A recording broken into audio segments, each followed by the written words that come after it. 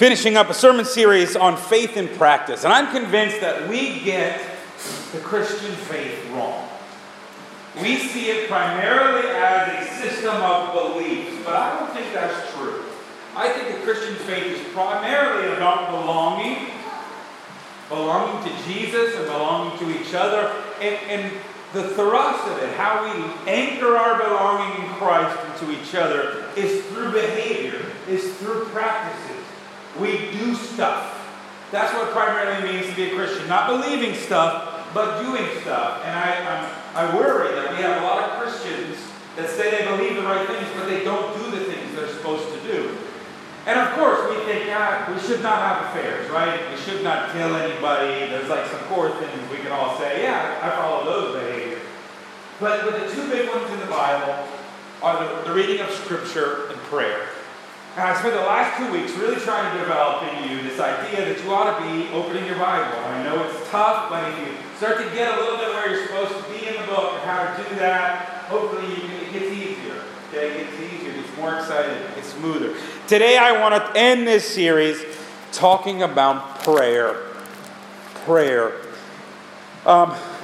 Most Christians don't pray very much. If we pray before meals, which, by the way, isn't actually that biblical a thing. Okay, let's say that first of all. Okay, in the Bible, you're supposed to wash your hands and pray if you're Jewish before, but it's not a real big thing in the Bible, this idea of blessing food. Furthermore, our blessing of food is kind of funny, isn't it? How many of you have prayed this prayer? Lord, nourish this food to our bodies. And God's up there like, it's Cheetos and ice cream. You're asking for a miracle, right? Like, we just do it because that's what you're supposed to say before a meal. That's not prayer. That's just routine. And I feel like we've done this actually with the Lord's Prayer as well. Nolan just read it for us. His disciples see Jesus praying and they say, Lord, teach us to pray. And Jesus gives us a prayer. And we have treated that in all of our lives as if it's a prayer you're supposed to pray on Sunday mornings, right? So every Sunday we say, Our Father, who art in heaven, hallowed be thy name. But did you notice, first of all, that when Jesus gives it, he doesn't even give an ending? This whole thing at the end, for thine is the kingdom and power and glory forever, amen, is not there. Do you know why? Because the church did that later.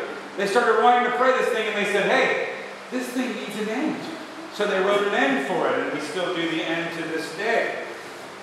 But I love the Lord's Prayer. I love that we say it. I've been around members of this church that are older, that are in nursing homes, that can't really speak, but they can say the Lord's Prayer. Like, that repetition is so important.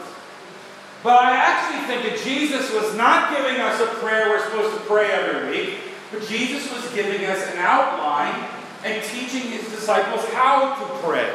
So today I want to just run through this prayer, and I want to teach you how to pray the way Jesus taught his disciples how to pray. It starts out with, Our Father, which art in heaven, hallowed be thy name. Now, let's notice a couple things about that. First of all, it starts with our.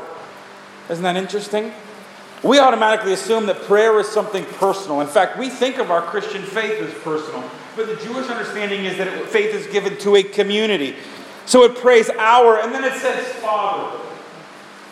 Now, I'm sorry if you did not have a good relationship with your father, or you didn't know your father. Sometimes for people, this father language is difficult. But if that's you, I think God is the father you never had or you wish you had. God is a great, great father. And I think in some ways God is mother too, but the language here is father. And so father involves this closeness. When Jesus prays, he prays Abba, which isn't father. It really should be translated daddy. Daddy, there's a closeness and a familiarity. But at the same time that God, daddy, is close, which are in heaven, there's this sense that God is both close and far away. Hallowed means to be holy, or to be made holy, or to be made renowned. And the idea of a name is that a name was your essence. It's your character or your reputation. Did your parents ever tell you to behave because they didn't want you to give the family a bad name? You've heard that phrase before? Your name was your reputation, your renowned, right? So the prayer starts out with what is really praise. begins with praise. Start with God. Our Father who art in heaven, hallowed, praise your name. You start with God, and part of that is gratitude, I think. Lord, thank you for what you've done. Thank you for who you are. Thank you for what you've done for me. Most of our prayers start with us. Okay? Right? All right, God, I need this, you got to do this, and you're way late on this. Jesus says, start your prayer with God. Thy kingdom come, thy will be done on earth as it is in heaven. Kingdom is a word we struggle with because we don't have kingdoms anymore. So maybe you should replace that with the rule of God, the governance of God, the administration of God. When we say your kingdom come, we mean God starts to rule this world. And don't we all know that there is something seriously wrong with our world? Lord, rule this world, because the ones doing it don't seem to be getting it. Lord, the world doesn't work right. Your kingdom come, your will be done. Your purpose, your plan. Everybody listen. That is probably the most dangerous phrase you have ever said in your life. And we say it every Sunday flippantly, and we don't even think about it. Your will be done, because what does that mean? And not my will. And not my will be done. Your will be done. That is a scary prayer. That is a scary prayer to take seriously. Okay? And if you're not going to take it seriously, I suggest you keep quiet during the Lord's Prayer for that part. Thy will be done on earth as it is in heaven. This part of the prayer is really about purpose. Can you tell what my wife wrote and what I wrote? Can you see that? Purpose. The second part of the prayer is about purpose. That your purpose in this world is not about you. It is about God's will, and it is about God's kingdom. See, prayer teaches us that. Prayer teaches us what our life is ultimately about, and it's not us. And if you only pray at grace time, and you only pray about your stuff, you miss out on the real point of prayer. But once you pray the God stuff, you praise God, you give God praise, and you pray for His purposes, now we begin to pray for us. Give us this day our daily bread. Do you know you don't appreciate daily bread, and I don't appreciate daily bread, because we have these things called refrigerators, and we have a cupboard, and we have a freezer, and we have a grocery store. So even when the cupboard's bare, I could go get more food. But in most of history, you live day to day on your food. You live day to day. You had to make bread every day to make sure you ate something. And then you hoped if you lived near the sea that somebody caught some fish. You hope your grain came in all right. You hope that you hunted and actually found an animal, because if you didn't, you might not be eating dinner tonight. So when Jesus says daily bread, it's a prayer of provision. I'll write it over here. Provision.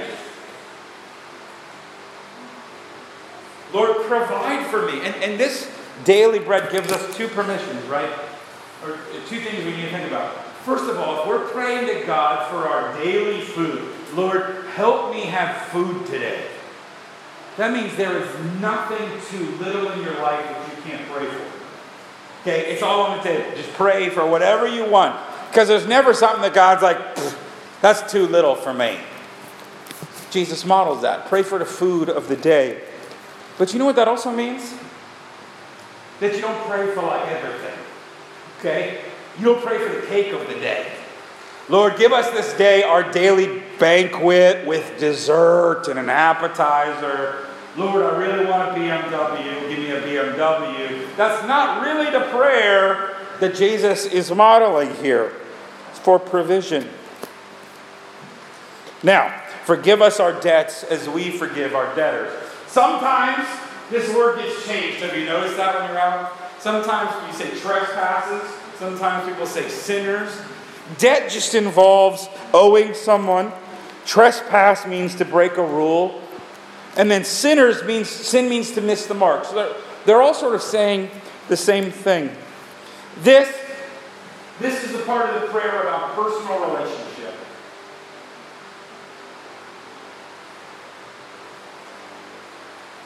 Okay, personal relationship. First of all, God forgive us, but also that we would forgive other people. Now, the language here is a little tricky. This is another really scary part of this prayer. Because you know what it says? Father, forgive us as we forgive other people. Okay, Lord, may your forgiveness be like our forgiveness of other people. Let me ask you, how's your forgiveness of other people doing? Okay, because the tricky part of the scripture is that it seems to imply that some of how God forgives relates to how you forgive. That because you were forgiven, you ought to forgive other people.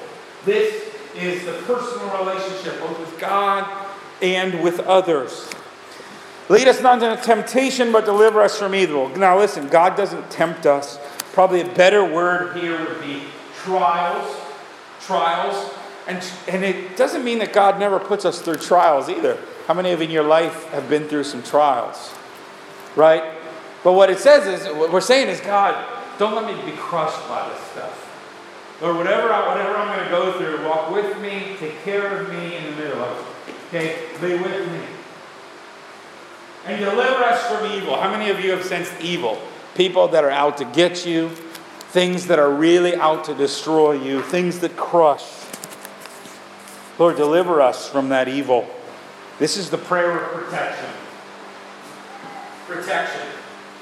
And I think, looking at the prayers of Jesus and John, for example, he prays this also about other people.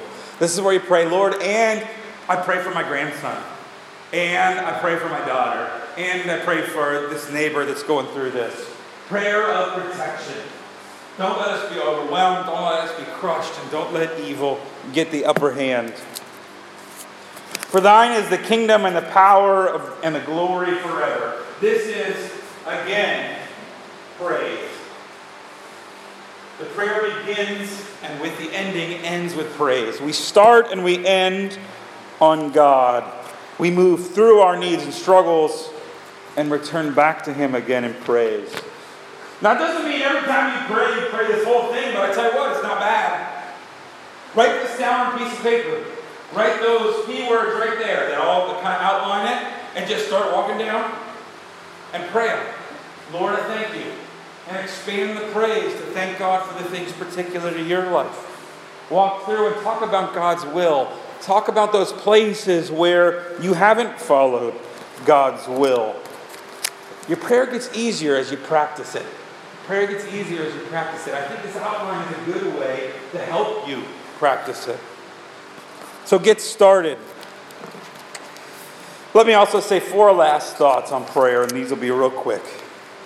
First of all, the text that Nolan read, Jesus encourages people, would you give your child something bad if they ask for something good? And you're not the best of fathers. You're not the best of parents. You're not the best of mothers. But God really is. So do you think if you ask for something, God's going to give you a scorpion? No. Approach God as a loving father. Get in the right mindset. And I think praying properly helps you do that. Number 2, I think there are 3 different kinds of prayer that Jesus is talking about here. Asking prayer, seeking prayer, and knocking prayer. Asking prayer are those quick prayers you just ask. Lord, help me with this meeting. Lord, help me with this conversation. Lord, it's the end of the month, and it's past the end of the money. Help us now. Okay, those are asking prayers. Seeking are long-term prayers, where you got to seek God's will, where you're not sure what's going on. You got to just keep seeking, keep trying to find in the middle of it. And knocking prayers are those things where you're up against the wall. You're up against a closed door. And I imagine knocking just not like tap, tap, tap, but those moments when you're pounding on the door. Lord, I can't take this. You got to get me through this. And what Jesus says is that if you ask, guess what? You get answered. If you seek, you'll find. If you knock, that door will be open. So keep praying. Keep praying. Number 3. This is really important. There's room for a lot of different tones in prayer. There are a number of psalms that are psalms of lament. And you know how they go? Lord, where were you? Lord, where were you? I don't understand people that only pray nice things to God. If you're mad at God, tell God. I think He's big enough to handle it. Okay? You don't have to have these neat, nice, tight prayers. Just pray. I've sworn at God. I have used curse words in my prayer before because they were the words that best expressed what I felt in that moment. And I don't think God was offended by that, by the way. I think God's seen plenty of other stuff worse than my curse words. I don't think God was blushing. I think God wants our honesty. And it's actually an act of faith that I believe He can handle my questions, my doubts, and my fears. So pray. Pray when you're excited. Pray when you're sad. Pray when you don't feel like praying. Pray. And finally, I really think part of prayer, and Jesus modeled this going to gardens and deserts all the time, going to the mountains. Part of prayer is also letting God speak. Part of prayer is being silent. So try it. Start slow, not just at meals, but try a little bit longer prayer time. Make this outline and go through it. And see how God might expand your prayer life. Let's pray. Lord, we ask that you would teach us to pray. Teach us to pray. Teach us to speak your will and follow, that your kingdom and your will would be what we are all about. In Jesus' name, amen.